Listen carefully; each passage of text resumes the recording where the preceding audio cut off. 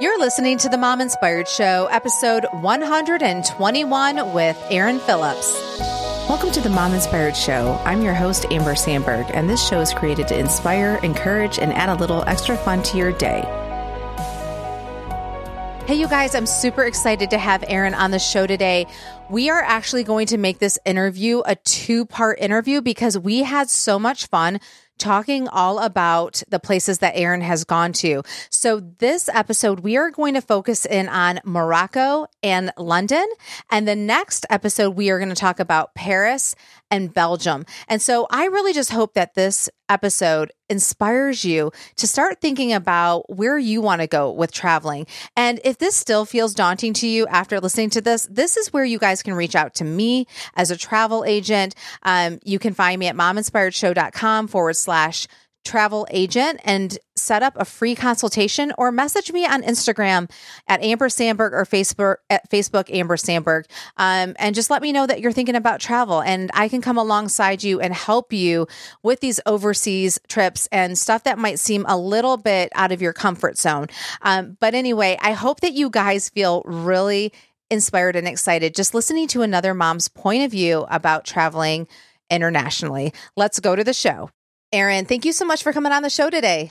Thank you for having me. I'm excited to be chatting today. Yeah, I'm super excited. You know, you're across the pond, and, you know, it's one of those fun things that you have to really kind of figure out the time change and all that stuff. So I definitely appreciate you carving out the time since it's not during the traditional working hours of a day. So I do appreciate that. No worries at all. I'm so used to just navigating all the time changes from the US to London here. Yeah. So no worries. Okay, awesome. So before we jump into everything, I do like to start off every show with an icebreaker on travel. Since I'm a travel agent, I just can't resist asking the questions like where people love going and what their favorite vacation is. And this can be with or without kids. Great. Okay. So we've done a lot of travel since we've been living abroad, but I have to say that our trip to Morocco was pretty spectacular. My husband and I wanted to take a trip where, we probably wouldn't do it from the US, like garner up the courage or get all the pieces together to do it. And so while we're here in London, the flights are so cheap and it's a really easy and fast flight to Morocco.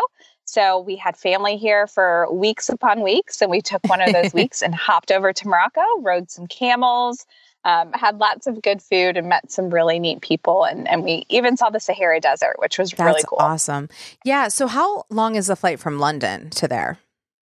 It was a little over 3 hours, I want to say. Okay. Yeah. So that is a quick trip when you're there. So you might as well take advantage of it. How did you narrow down on going to Morocco compared to somewhere else since you were in London? Yeah, that's a great question. That is the hardest part, or one of the hardest parts, I feel like, is narrowing down travel. Yeah. There's so many places that are just so accessible. And I don't know why. Maybe it was a post on Instagram or something, but I've just had Morocco on the brain lately. So that was top of my list, and I kind of conned my husband into it. I love it. Now, was there ever a time that you were kind of concerned about safety or anything like that? Or maybe going into it, but then once you got there, you were totally at ease? What was your thoughts around all that? Yeah, for sure. I was pretty freaked out about that right before we left, actually. Okay. I kind of was like, oh my gosh, should we even do this? Yeah. I just read, all these bad reports. Even my hairdresser here in London was like, ooh, I had a really bad experience in Morocco. And I was like, oh, great. But we talked to our friend who actually, she and her husband went 2 weeks prior to when we went. So I called her. She was so gracious. We hopped on the phone for over an hour, and she really reassured me about everything. And we made sure to pretty much the whole time, except 1 or 2 days, we had a guide with us. So smart. We felt pretty safe from that perspective. Yes. And you know what, too, and this is, and you were able to do this without, or did you use a travel agent? I don't know. Did you use a travel agent? We did not. Okay.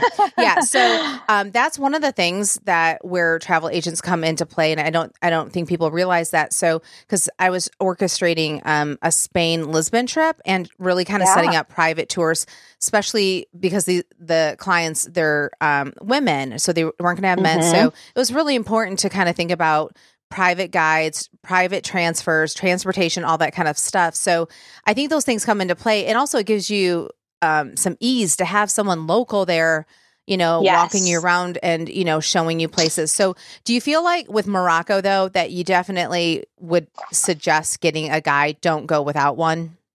100%. Yeah, Okay. absolutely. Especially the more and more reports recently that are coming out of Morocco. It was great to have someone like you were saying that was just knowledgeable, that was Mm-hmm. local. It was a huge difference between, one day we went into the souks, all of those different winding shops where you Oh, for yeah. sure will get lost. Yes. We went by ourselves the first day and just kind of wandered around our riad where we were staying. And then we went again the second day with a guide, and it was night and day. When you are with someone from Morocco, they Oh, recognize, the locals recognize that you're with someone, and they don't come up to you or approach you, and it just feels a lot more safe, and, Yeah. and you kind of know where you're going. Sure. Now, would you recommend the hotel that you stayed in?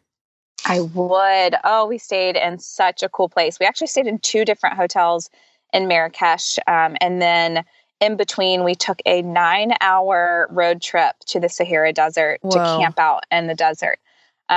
So we stayed in 3 different places, a total of 3 different places. We stayed in Tarabel. It's a riad in the middle of the souks, which was wonderful for just getting there and getting acquainted with Morocco and really getting the feel of everything. We didn't have to take Ubers or, any of the bikes or anything like that. We were right in the middle of everything, which was great. Then we took our 9-hour road trip. We did that start to finish with a company called Desert Luxury Camp. They were phenomenal. I still actually talk to our guide who, we spent all this time with in the car. He drove us from Marrakesh to the desert, and he was wonderful. We talk all the time on Instagram, That's still, awesome. which is really cool. Yeah. Yeah. And then we camped out. We spent a night in a hotel because we kind of stopped halfway through, and then continued the rest of the way one night in the desert, which was more than enough. That was one of the craziest experiences of my life. So what was so crazy about it? Like, what did you feel when you say that? Oh my goodness. Okay. So this is going to sound silly, and it sounds very common sense, but the desert is desolate and dry and barren, and it is true like wilderness. I mean, I don't know how else to explain it. And of course, that's what you would think when you think of it, but it's just to a degree. I've never experienced kind of isolation and all of that like I did in the desert. And we were even staying in one of those like fancy, pretty tents that had a king size bed and a like toilet. Glamping. So, I mean, yeah, you're glamping. Yeah, exactly. But it was just, gosh, the winds and the just the heat, but also the coolness, and it was bizarre. It was really, really different. Yeah, that's. I mean, it sounds. Oh my gosh! Oh, the spiders. I wouldn't really think about spiders in the desert. So yeah, I know. Yeah. Wow, that is interesting, and that you had a king size bed and a toilet. Right. I mean, that's really mind boggling. It was crazy, but I'd do it all over again. It was such a cool experience. That's awesome. Now, what were the places or what was the hotel or what camping, what would you say, what was the name of that place? Yeah. So it's all through Desert Luxury Camp. Okay. So they pick you up, they drive you there. On the drive, it's not like you're sitting in the car for 9 hours straight. On the drive there, you're stopping, and we stopped at like a rose factory where they press rose petals and make rose oil. We met the women who do that. We met the women who make argan oil, the Moroccan argan oil in the blue bottle. They do that. We saw them grinding the argan. They were pouring it and mixing it. And we talked to those women. Our favorite part was we stopped and took a hike through the woods, and we had a guide for that as well. And he spoke excellent English. And I mean, we would just walk through all these fields, and we ate figs off the tree. He cracked almonds right there on the stones. We met the children in the villages. We saw a really kind of desolate village where the buildings are literally made out of mud and straw. We spoke to women in that village who are making the beautiful Moroccan rugs that you see everywhere. A lot of them are divorcees, which is kind of taboo in their culture. Right. So they all live together and kind of make these rugs and sell them to make a living because they're kind of shunned a little bit by their culture. So that was a really, really neat experience. So you're kind of stopping along the way. You finally get to a bigger, quote unquote city, and you stay the night in a hotel there, and then you wake up and make the rest of the way to the desert. And then you're really only at the desert camp for about, I would say 10 hours maybe, in between, like you get 2 meals, like dinner and breakfast. And, there's a show at night where, a few of the guys at the camp are playing the drums and singing the music, and it's a bonfire. You wake up at like 5 a.m. to go ride a camel and watch the sunset over the desert. It was, I mean, the trip of a lifetime. It was really, really cool. That is really cool. I mean, it sounds so out of this world, and so I think that's really cool, and yep. Especially if somebody wants to do something completely different. What hotel did you stay at when you were more in the city? Yeah. So when we were in Marrakesh, we stayed at Tarabel. It's Tarabel, and it's a riad, which, a riad is their traditional style kind of home over there. So it's a square that's open in the middle, and in the middle is a garden. So since this one was more of a hotel setup, there were kind of 2 of those squares. Yeah. One had a pool. The other one had an orange grove. Their so oranges cool. There are, oh gosh, they're so good. And they hand squeeze all the orange juice for you. Wow. I mean, we lived like kings and queens, and I think we paid like, I want to say 120 a night. And it was like a 5-star resort. That's amazing. It was phenomenal. We did stay in Selman, Selman, on our very last night in Marrakesh. It's by the airport, and we had just come back from the desert, and Oprah had just stayed there like the week before. Oh, wow. And Elton John had just performed like the month before at this resort. Yeah. So that one was really cool. We got great rates because we went in the off season, which we went in July. Okay. It's when it's the absolute hottest it ever is. And people think you're crazy for going to the desert in July. And was it really, really hot? And was it really? It was very hot. Okay. Were you even able to sleep in the desert? Like, was that really hard? Okay. Yeah. Yeah. We tried. They set a bed up for us outside and to feel inside the wind tent a little bit. Mm-hmm. Yeah. But the sand was blowing too much. So we went inside. Yes. And it was so hot inside. Oh my goodness. Yeah. Not a lot of good sleep. Oh my gosh. So when would you say to go is the most ideal, even though it might be the most expensive? Yeah. So, kind of their peak time is September. So we kind of asked that question. We took a 9-hour road trip, but they're actually opening up an airport closer to the desert where we went. So, I was like, oh, well, it would be so cool to come back and see you guys again. And we just fell in love with all the people that we met through the Desert Luxury Camp. It's all family owned. So it's like a wife and her husband, and her brother was the one who drove us everywhere and was our like main guy. Her kid was there at the camp. The cook is like her best friend. I mean, it was just really cool. Yeah. So I said, when should we come back and see you? And they said, oh, wait for the airport to be finished being built, so you don't have to make the 9-hour road trip. Yes. And come in September. That's awesome. Yeah. That's awesome. Yeah. That's a good, you'll have to send that information to me so I can keep that on hand, because I would love to support that family business and stuff like that with the travel agency and stuff like that. Because it's always great to hear when people take care of you, and especially family owned and stuff like that. Because it makes such a big difference, the customer service, when you go on a vacation or not. And so, that can make or break things, if you have a good trip or have a bad trip. So that's always awesome to hear great companies. Okay. Well, I was going to ask you too, as we move on though, how was it to ride a camel? I had a blast, and my husband might kill me for saying this. I don't know if he's going to listen to this, but he was terrified. Well, so they're tall. They're really big. They're really tall. and when they stand up either, they usually stand up by their back legs first. Yeah, so you're dipping down. Like you probably feel like you're going to be thrown forward, right? Yeah, you're staring straight into the sand. I mean, it's pretty scary. That is scary. I mean, I don't think anything less of your husband, even though I don't know him. Yeah, and I grew up riding horses. So you're more comfortable. Oh, yes. I got this, but it was still pretty scary. Intimidating at first. But yeah, overall, it's great. They're such sweet and slow and gentle creatures, so it was really neat. You know how like some people will say like if you go to India, don't ride the elephants because it's kind of not, it's cruel. Now, is the camels a more similar situation as horses? You know, where you ride horses? Like, how do you feel about that once you were there and stuff like that? I was really concerned with that because I've heard that too. I mean, I've had a lot of friends who've gone to Thailand and talked about the elephants there. Yeah. And so we talked to Desert Luxury Camp about that. And of course, you know, we knew to a degree that they're going to say whatever, you know, they're going to say to make you feel better. But we actually, on the way in, because he knew this was a concern, we stopped by where the man lives who raises these camels. And I'm not kidding when I say it's literally, he lived in a tent that was made out of cloth and beams. And it was barely big enough for him to lay down. And then right outside was like a little makeshift kind of barn. And the camels were there. They weren't tied up. They weren't tethered to anything. They had a big water trough. Yeah. They just walked around and of course didn't want to leave because it's just desert surrounding you everywhere. Yeah.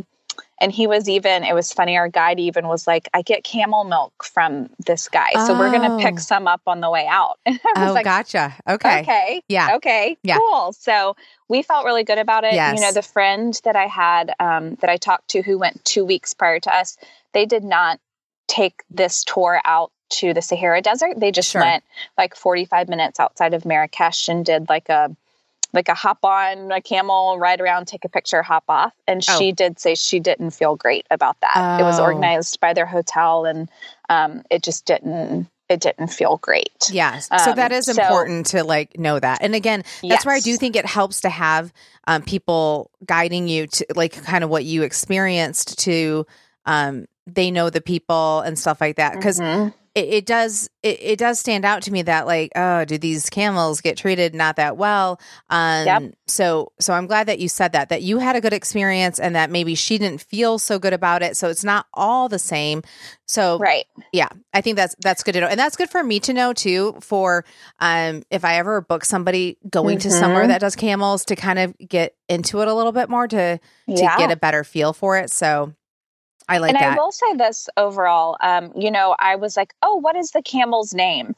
And the guy looked at me like I was crazy. Like over there, they don't think of animals, like they don't name them. They don't, you know what I mean? They're there they help people camels. Get across the desert. Right. They're just camels. So it's not kind of a personal experience. I think of them a little bit different. And a lot of times they will, like, there may be like a tether that's on the camel's nose or something like that. But we talked to them more about that and I felt a little bit better after seeing that. Yeah. And also about Morocco, the goats up in the trees are a really popular thing. Like you'll find that all over. A goat is in a tree? Yes. So there's these goat trees. Like there are even calendars made and you'll find like when you look at Morocco on Instagram or Pinterest and you're trying to figure out what to do, these goat trees are like, oh, let's go to a goat tree. We were talking to our guide and he was like, those are fake. He was like, don't ever go see one. They aren't treated well. They're up in there, you know, they're lured up there. They're sometimes tethered to the tree by their hoofs that you can't see. They're left for days. He was like, that's fake. He was like, don't go see it. It's a tourist trap. So while we're on that subject. Yeah, no, thank you for saying that. So it's called, so they're called goat trees, like, and the goats are in the trees, but they're being lured or tied up in there is what you're saying. Yeah. They don't just naturally they go up in there.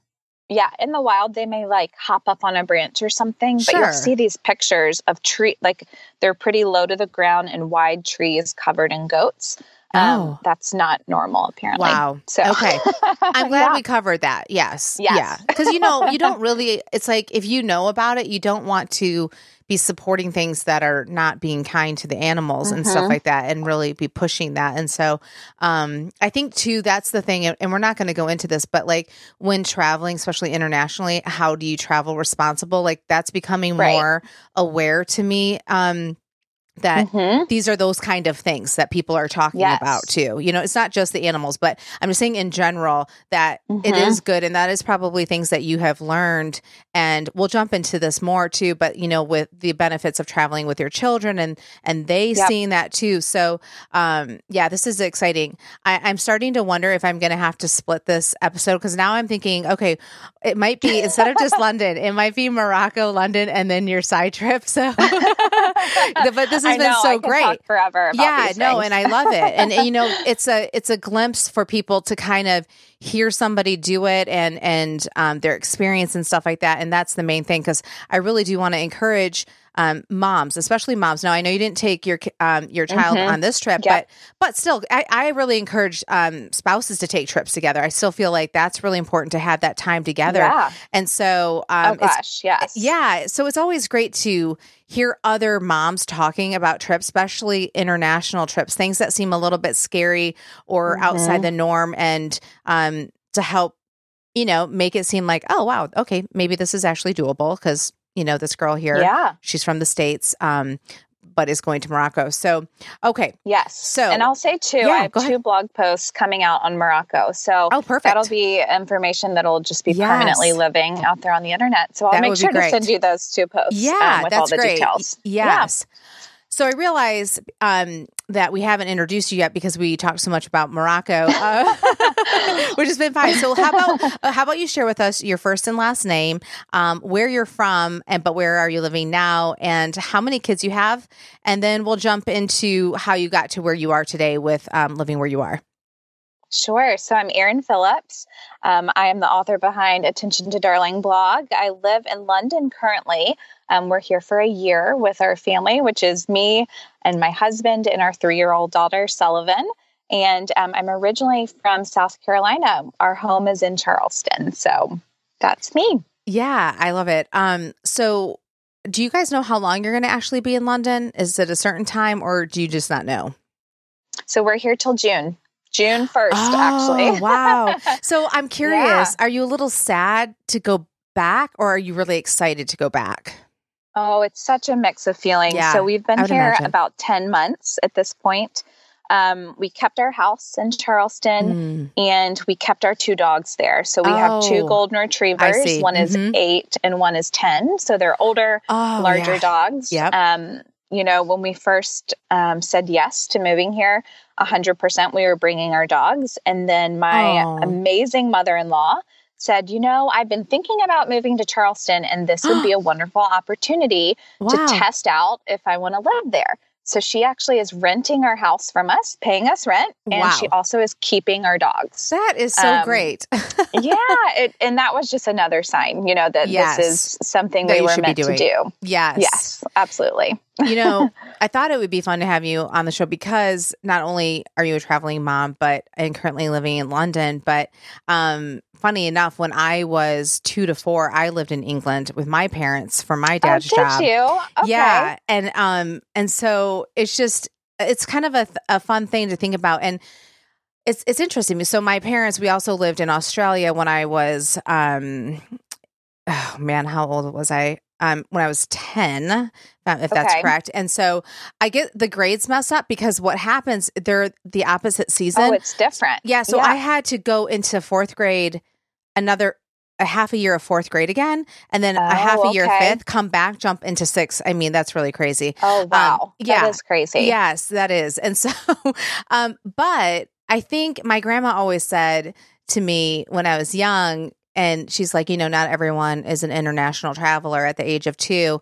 And it's funny because my girls, believe it or not, we haven't even gone in an airplane, and they're 4 and 7. We just drive everywhere. A lot of times due to cost and stuff like that. So it's funny. Absolutely. I'm like, oh my gosh, I haven't given them the experience that I have. But at the same time, my parents, it was for their job. So, you know, that feels a lot different than just, you know, being able to travel the world on your own with your money and stuff like that. We all know that travel gets expensive. But I do think that really put the travel bug into me, probably because I was such a young age. I mean, even if you're under 10. I mean, it's still young to start traveling. So Yes. I have my girls' passports and I'm like, we need to use these before they expire, because they expire in 5 years when they're kids. And so I'm like, they need to use these. And so anyways, I love that you're over there with your daughter. And so I can kind of relate to your daughter as a grown up. And I think that kind of like sparked, and my parents did things too. Like we went to, so my dad's Indonesian, and we went to Bali, and when I was young, cool. of course, I don't remember it, but so I've been to a lot of places. I've been to Switzerland because they were in England, and there was like this crazy snowstorm happening, and my mom was like, it was so scary to be driving, and all these fun stories that I get to hear, and I hope to go back as an adult. But I just think that's a fun thing when it's kind of interwoven into your life, especially as a young child. And so that's why I thought this would be fun to just talk to you. Obviously, not everybody's going to be able to just go move somewhere. So, even if we're just traveling, I think it would be, just great to hear your experience and what your thoughts have been. I'm sure they're different than what they were before you left. And so let's just jump into London. So what would you say, where exactly in London do you live? Let's start with that. Okay. Sure. We are in Kensington. We're specifically in West Kensington. So we're technically in London City proper, but we're in the borough of Kensington and Chelsea. Okay, cool. Is how it's said. Yeah. Yes. Yeah. So what would you say has been the greatest thing about living in London, and what has been the hardest part besides, missing your family and friends? Yeah, absolutely. So the best part, of course, is, we're here in an international hub where it's really easy to hop on a plane and travel. So that's a clear ringer for the best part. London specifically, though, kind of back to what you were saying about traveling with young children and growing up somewhere different. I think just the experience overall of getting out of our bubble, as of January 2018, we had no idea we were even going to embark on this journey just a few months later. So this was kind of something we were thrown into and just kind of said yes and did it. And so it's been really cool to come over in London and see the culture. I mean, I go to my daughter's school, and sitting at her table, there is no child that looks like the other.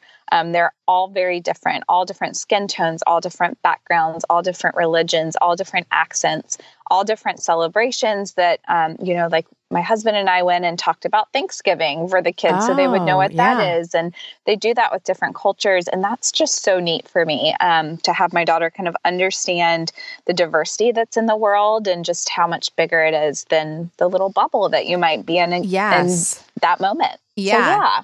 Yeah. Now, what would you say has been the hardest? Yeah. So, I mean, you hit the nail on the head. The friends and family part, of course, being far away from them and not having our dogs has been really, really, really hard. But navigating kind of that time difference, we're 5 hours ahead of East Coast time.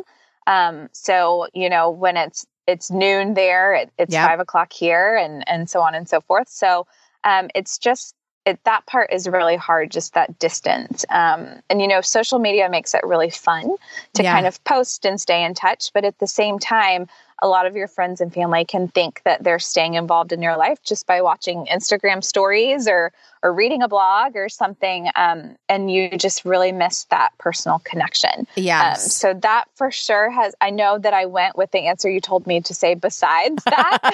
But I figured that is probably the biggest. It's such a big one that I just have to say that one. Is there anything that you miss though there that you don't have that you're used to getting in the States that you're kind of like, oh man, or gosh. Yeah. What are some things? Yeah. I miss the convenience of the US. So, you want to go somewhere, you just step out your door, you hop in the car, and you can be at Target, which literally has everything you need. So the convenience is so nice. Here we don't have a car, which is another reason why we chose to live kind of deeper into London than moving farther out. Right. So, we take a bus or the tube or, the overground. There's a million different ways to get around in London. And so, we really have to do that to get our groceries. We have to haul a little trolley, as they call it, and up to the grocery store, load it up, and then be able to carry it up our 6 flights of stairs. So oh my goodness. there's just, things like that we miss about the US. And there's also little things like peanut butter. Oh, wait, they don't sell peanut butter there? They sell something called peanut butter here, but it's not really peanut butter. A jar of Skippy. Oh, that's so funny. Yep. Oh so there's gosh. little things like that. Yeah, little things. You know what's funny is when my mom and I were little too, so I was the same age as your daughter, and she didn't have a car, but I think my dad might have had a car, and so we had to walk and pull the little trolley and stuff like that. So I totally know what you mean by that. It sure gives a different perspective, and it rains a lot. So I mean, you're pulling this thing in the rain with maybe a toddler, and so because it's easy to romanticize places like when you're living, but also too, you miss things that you may not even realize is an American thing and how great that is. So that's why I thought it would be fun for you to share that too, because it's easy. Are you able to watch TV, like American TV at all, or Netflix? Can you do any of that? So no. We have Netflix. Okay. We do have Netflix. It's different though. I mean, we don't get everything you guys get, and you guys don't get everything we get. Sure. Like we do have a lot of cool like BBC shows on our Netflix over here. Yeah. Which is cool, but no, we don't get American TV, which I thought I was going to really miss my Bravo. Yes. And there are ways. There's like an app if you have an Amazon Fire Stick where you can get Bravo shows. You can't watch it real time, but you can kind of get the replays of shows and things like that. And we have found like ways to VPN and get football games and that kind of thing. Yeah. So there are workarounds. But it's so true. I mean, washers and dryers, we don't really have those here. I mean, if you live in a home, or you live outside of London, you have a separate washer and dryer. But here in the city, I mean, even in really nice places, your washer and dryer is this teeny tiny combined unit. And the dry cycle just means that it spins really fast to get the excess water out. And so it doesn't really dry? No, so you have to during the summer, it's okay because it's warm. But it takes me 2 days to do just a teeny little load of laundry. So you have to actually do laundry every single day. They also don't really have air conditioning here, or air con, as they say. Interesting. Yes. That's a big thing. We had friends that came over in the summer, June or July.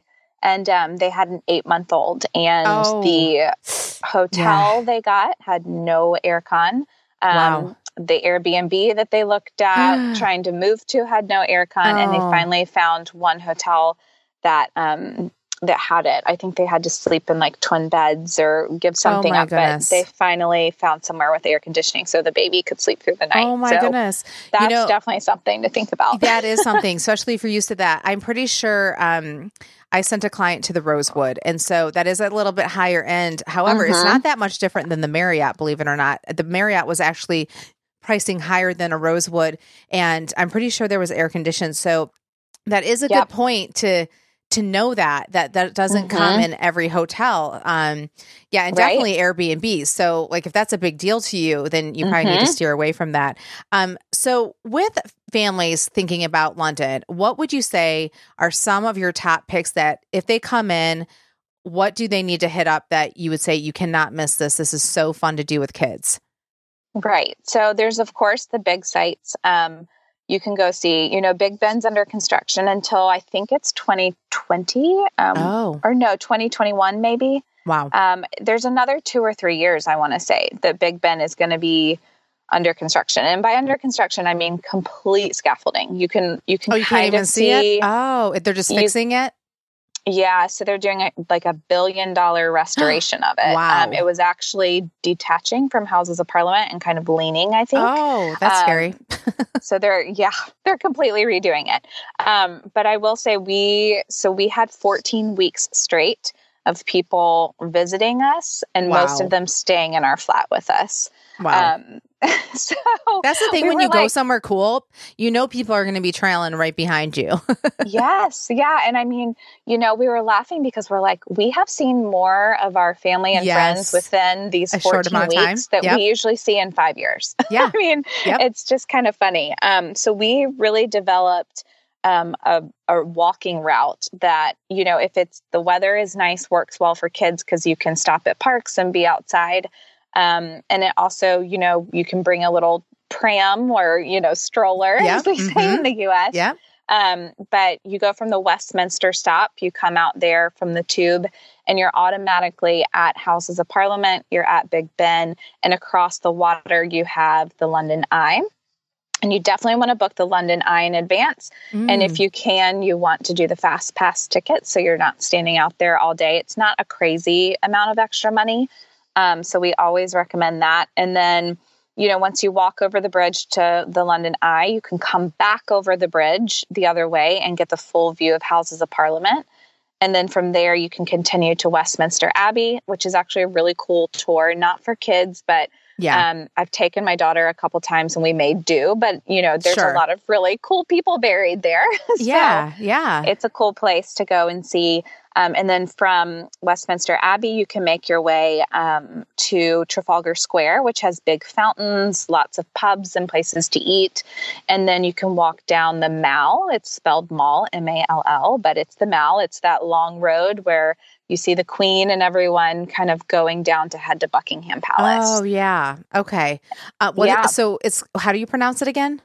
The Mall, and it's spelled Mall. Oh, but Mall. Okay. Yeah. So I was going to ask you, it totally made me think of Disney World when you were talking about Fast Pass because, I booked Disney, so it's trying to do everybody's Fast Passes. I'm like, that's really funny that there's a Fast Pass to the London Eye. So where do people even go to book this Fast Pass or book, you wouldn't say appointment, but you're booking a reservation, I guess. Yes. Right. Yeah. We've only ever booked online. There is just a building that it looks very regal, but it actually houses like a Shrek experience, an aquarium, and a dungeon kind of thing. Oh. So we've done the Shrek experience and we've done the aquarium. They're both right there at the London Eye. So I'm glad you said that because those are both two really good things to do with kids, especially if it's raining. Oh, cool. It's not London specifically, Oh, sure. Yeah. Yeah. But when you have kids, you have to kind of, add in other things to keep them entertained. For sure. And so right beside there's also just like a London Eye section of the building where I'm sure you can buy the tickets and fast passes there. So yeah, but we've booked them online. You have booked it online. And what do you know what it's called when you are looking up that online? Is it the London Eye? Yep, and it's the Coca-Cola London Eye. It's like sponsored by Coca-Cola. Oh, okay. So if you type it in and stuff like that and just try to look for fast passes. Okay. That's a good and they do. I think they also own the aquarium and the Shrek's Adventure and a few other things. So you can buy like discounted tickets if you book like 3 different things. Yes. We have not done those group passes, but they do exist if you think that that's something that you want to do. So if I'm not familiar with all the trains and transportation there. So is there a train that you can take or at the subway to get to that location? And if so, what stop or area is that you would get out at? Yeah, so you can for sure take the Tube, which is our subway or underground or whatever you want to call it. It's confusing. I'm not going to lie. Like it's not, you go to Germany or anywhere else and it's so like a grid or straight lines. It makes sense. It's kind of squiggly and all over the place. And the Tube is named all these fancy names. There's the Victoria line. There's the, all these different stops and names for everything. It's not just like blue, red, number 1, number 2, and so on and so forth. That said, there is this amazing app that I literally could not live without. And I don't know how I would have survived London without it. It's called City Mapper. It's all one word, Citymapper, City Mapper.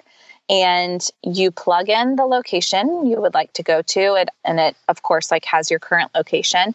and it pops up a screen and it says, okay, this is how all the routes you could possibly take. So it gives you Uber, it gives you taxi, it gives you all the different tube lines, it gives you the bus lines, it gives you everything that you could possibly take. And you can pick based on timing and you can pick based on cost, which one you want to take. You click it and it literally gives you step-by-step directions on how to get places. You can even download an offline version if someone comes to the UK and doesn't want to have their data turned on.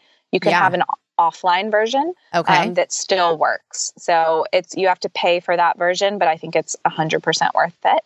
And it even tracks like while you're underground, That's awesome. It tracks the stops you're going on. So it is phenomenal, and it makes getting everywhere a no-brainer. It makes it so easy. And people are so nice around here. If you bring a stroller and have kids and you're walking up and down stairs, I have never once been going upstairs holding a stroller and had someone not stop and say, can I help you with that? Or that is let me help you carry that up. Yeah. So everyone's very accommodating, and, there's tons of kids on the tube. So everyone's used to kids being on there and people hopping on and off and all that good stuff. My preferred route to take is the bus. We travel by double-decker bus a lot around that's here. Cool. Yeah. Yeah. Yep. And it's just like the tube. You just kind of buy a pass, or we always recommend that people use Apple Pay on their phone if they have an iPhone. Okay. Put your international credit card in there and you just scan your Apple Pay to get on the bus and on the tube. Okay. Speaking of so easy. international credit card. So what brand of credit card do you have for your international? Can you get that through any brand, or is it specific brands that you can have international credit cards? So we love our Capital One Venture Card. Okay. So that is just an awesome card in general that we've loved to have over here. But even local banks, some of them may charge no international fees, even on your debit card or whatever. So before you leave, I would just call your bank or your credit card company or look online and just see if they charge international fees. Okay. So the reason why we love Venture is there's absolutely no international fees, no matter where you go. Nice. Because some places are like just the EU or just, in certain places. So there's absolutely no international fees, and you gain like double points or whatever it is on travel related things. Oh, that's cool. So it's a really cool card to have for traveling. Yeah, that's good to know. And so even if you're just traveling for vacation, not to live there, you would highly recommend getting this. Yeah. It didn't even dawn on me that you probably would be getting hit up with fees using a regular credit card. It didn't even dawn on me about that. Yeah. I'm glad you said that. So so before we move on to the next thing with the eye and the Shrek and all that, what area is that? So go to the Westminster stop on the tube. Oh, Westminster. There's a few different lines. I think it's District Circle, Piccadilly. All go to the Westminster stop. Okay. So normally, wherever you are in town, you can usually get to one of those lines to get to the Westminster stop. So I'm curious, why do you like the bus versus the tube? So I love the bus because, I have a 3-year-old. And so going to the top is really cool for her because she gets to look out over everyone on that second floor. It's a fun experience. And it's almost a little like sightseeing tour without paying for it. Right. I mean, you're paying to paying the $1.50 or whatever it is to get from A to B, or £1.50, I should say. And then you kind of get to see everything. With the tube, you're underground, but it's not always possible to take the bus everywhere because traffic is horrendous in London. Oh, interesting. You actually if you drive in London, you have to pay a £10 a day tax just to drive your car in London. Wow. They're trying to cut down on all the cars. So yeah, it's not possible to always take the bus. The tube is just so quick and convenient. So we take the tube more, but when I can, taking the bus is my preferred route. So if you were getting out of the airport, would you most likely be taking a tube to a hotel versus a bus? So the tube is so easy from the airport. Oh, gotcha. You literally, within the airport, you walk down a ramp and you're on the tube. Okay, it's good to know. so easy. That's There's awesome. also an express train from the tube that I think goes to Paddington Station. I've honestly never taken it, but there is an express To our area of town, it usually takes about 45 minutes from the airport, from Heathrow, to get into town. And we stay on the one line the whole time. So it's not like we have to change with luggage and all that. When we moved over here with 8 bags, we took a taxi. But right. Yes. For the most part, you can easily hop on the tube within the airport. Yeah. That's what my client did. She took the tube to the Rosewood. Yep. So let's move into food. What are some of the top places that I know that you told me about Sketch. And by the way, my client loved it. She said, you need to go hungry though, because you get all this food. So, if that's still one of your top picks, I'll have you explain that experience. But what are some other options that you're just like, you have to go to and why you love it? And I'm also looking for like maybe cool coffee shops that people would just truly enjoy going to. Yeah. So, fun fact, the number one dish sold in London and the UK actually in general is chicken tikka masala, not fish and chips like you maybe would think. Interesting. So, Indian food is really, really big in London. And if I'm being honest, I was like, ooh, I don't like Indian food. Not for me. No, thanks. I went to a restaurant, though, that completely changed my mind on Indian food. It's called Dishoom. So Dishoom, Dishoom. There's multiple locations all over London. We have one here in Kensington. There's also one in Covent Garden.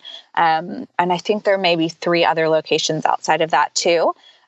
It is phenomenal. If someone comes to London and does not go to Dishoom, I'm thoroughly disappointed in them. It is so good. What's your favorite dish there? What's your favorite dish? Okay, where do I even start? So the ruby chicken is so good. And they have these okra fries that are delicious. Interesting. They're naan. They have a garlic naan. They have a cheese naan. It's all made to order. So it's not like you get your food all at once. It just comes out as it's prepared. So it's piping hot. Yeah. You can order just a few things and split it. You can order full meals. I also loved their breakfast. They have this bacon and egg naan that is just to die for. Oh, that sounds really good. They're very kid friendly. They actually give kids Etch-a-Sketches when they come in. They have little special drinks for kids. That's so cool. They kind of tone down, the spice and flavor on their meals. They give little like popcorn type things as appetizers to kids that are all different colors. They're very kid friendly, very delicious. We've taken every single person who's come to visit us to Dishoom, and never once have we had someone not like it. That's so, awesome. I mean, it's great. So highly recommend Dishoom. And yes, Sketch is very cool for afternoon tea. So explain that to people and how it works. Sure. So afternoon tea, at least for me, is another must when you come to London. You can have afternoon tea anywhere. You can have it at the Ritz. You can have it, at all hotels have afternoon tea. Unfortunately, the Orangery, which is part of Kensington Palace, is under renovation, but they have like a makeshift tea right now. That's big on my list for when we come back, and it's done being under construction. But there's also places like Sketch, which we've talked about, which have specific tea parlor rooms. And traditional tea is usually served around 1 to 3 p.m. They have it all afternoon, of course, but Sketch, the room where you have tea, is all pink. And before that sounds like nauseating to some people or a turn off. It's a very muted pink, the walls, the chairs, all of that. The experience is very, very neat. So you usually interact with anywhere from 3 to 7 different people during your time dining. They're all wearing different outfits. There's live music. The afternoon tea is kind of elevated, meaning it's not just your regular scones and finger sandwiches. It's scones, but served with a really cool clotted cream, which, by the way, clotted cream sounds disgusting, but it's like a frosting and it's very good. Yeah. Are you saying clotted cream? Yes. Okay. Yes. That does sound gross. It is not a pretty name, but it's like but it's delicious. It's delicious. It's like a cross between cream cheese. It's like a cream cheese icing. Oh, almost. Gotcha. Yeah. Okay. It'll look like butter, but try it. It's very good. And they serve you a few courses of afternoon tea things. So it's like you get an egg appetizer, and then you get your kind of 3-tiered shelf of food delivered that's, a mix of finger sandwiches and pastries. And then you end with scones, and you have, you can pick your tea, and you should have everyone at the table get a different tea because they just keep refilling the tea, and that way you all can try different teas. That's a good tip. You can also add champagne if you want champagne. But it's a really cool experience, but the bathrooms are actually the coolest part. Ooh, okay. Well, yeah. Why are they so cool? They are pods. So you walk into the bathroom and you walk up the pink lit stairs, not the blue ones. And they look like eggs. They're like these little bathroom pods. Wow. And there's like rainforest music playing inside. There's like a stained glass ceiling. It sounds very weird, and it is weird, but it's cool. It's an experience like none other, and one that you can only really get in big cities like London and New York and that kind of thing. So I highly recommend Sketch. You for sure have to book in advance. You might even have to get on a wait list to go.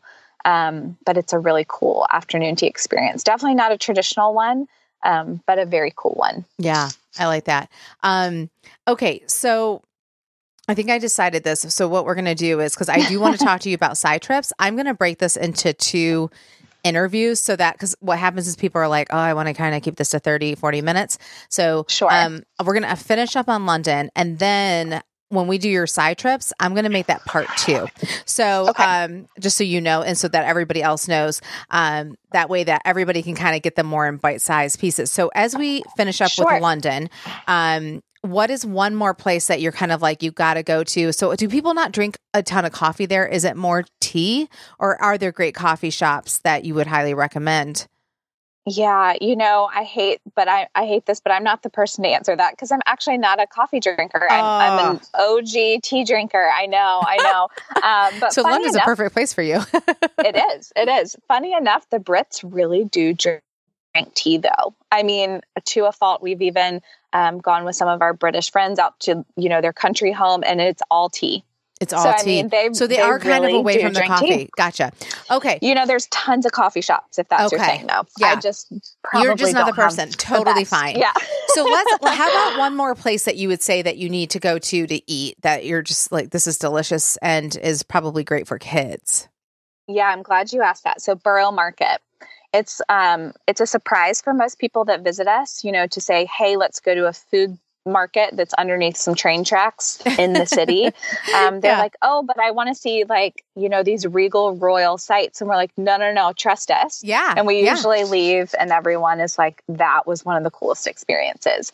It's humongous. There's 2 big sections of vendors set up just selling tons of food. The best fish and chips in London are actually served at Borough Market. They've won tons of awards. I think it's just called Fish House. You'll see it. You can't miss it. It's in between the 2 sections. There is a stall that serves paella that's very good. They also have a yellow curry chicken that's delicious. And then you can just walk through and sample things. And there's some yummy beef fat fries. If you like that, you can pick up. Beef fat fries. I don't even know what that is. There's Ethiopian food that's delicious. I mean, it's just anything you could ever want. Yeah. Mm-hmm. So where is that location that people would they take the tube to get there, or how do you get there? You can for sure take the tube there. You can really take the tube, anywhere within London, of course, but then also you can take the tube even farther out. There's a really cool neighborhood called Richmond that's a 45-minute train ride out, and there's a place called Petersham Nurseries that's a really cool place to visit. If you want to get more of a local, slower pace, going to Richmond and going to Petersham Nurseries is really, really cool. Highly recommend that as well. Okay, that's cool. That sounds really fun. And I'm glad that you mentioned that, because I think those things, especially with kids too, because it sounds more obviously informal, and there's just so many different foods that you can grab for everybody. That just sounds fun. So my last question with London, and then we will jump into your side trips, which will be part 2. So when would you say is the best time to come to London? Especially, like you're saying, if there's not a lot of air conditioned, places. And then also, how long would you say that you would recommend to be in London that you don't feel super rushed?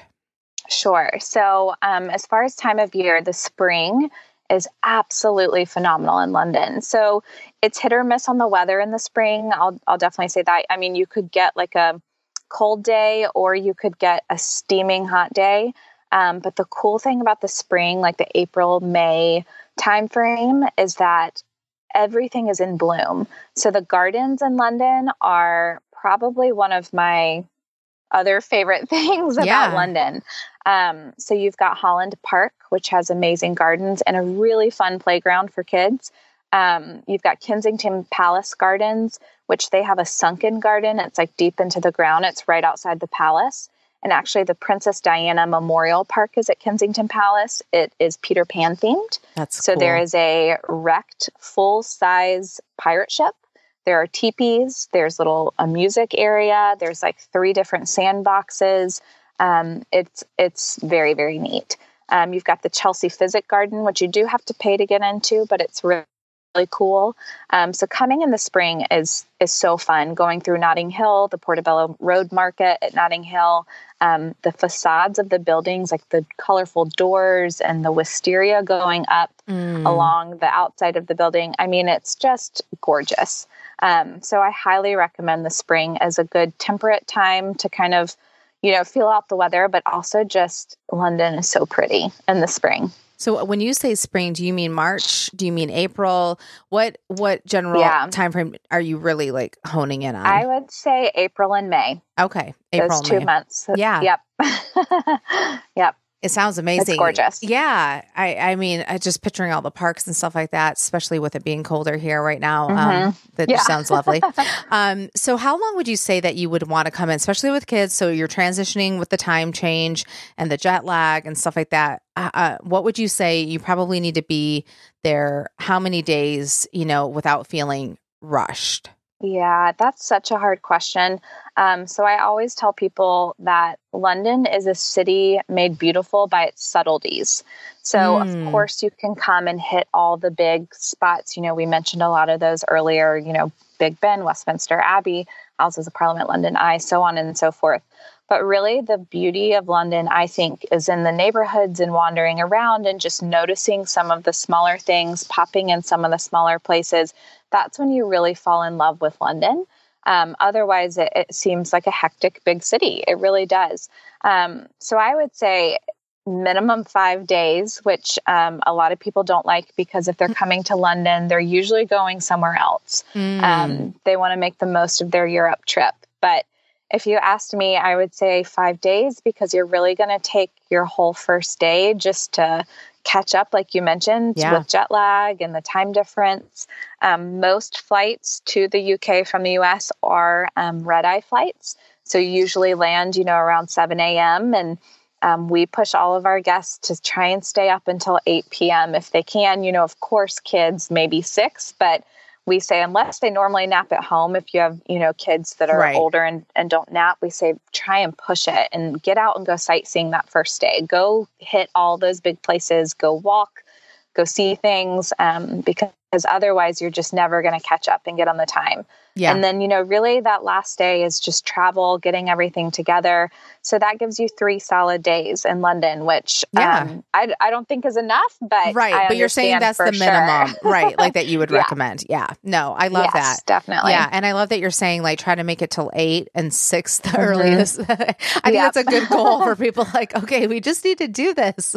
Yeah. And it's hard, but that's where just don't sit down. Don't go to a cozy pub. Don't close your eyes. Yes. Keep don't walking. Get comfortable. I love it. Hey, you guys, I hope you enjoyed part 1 of this interview. Don't forget to tune in next week as we talk about Paris and Belgium. See you next week.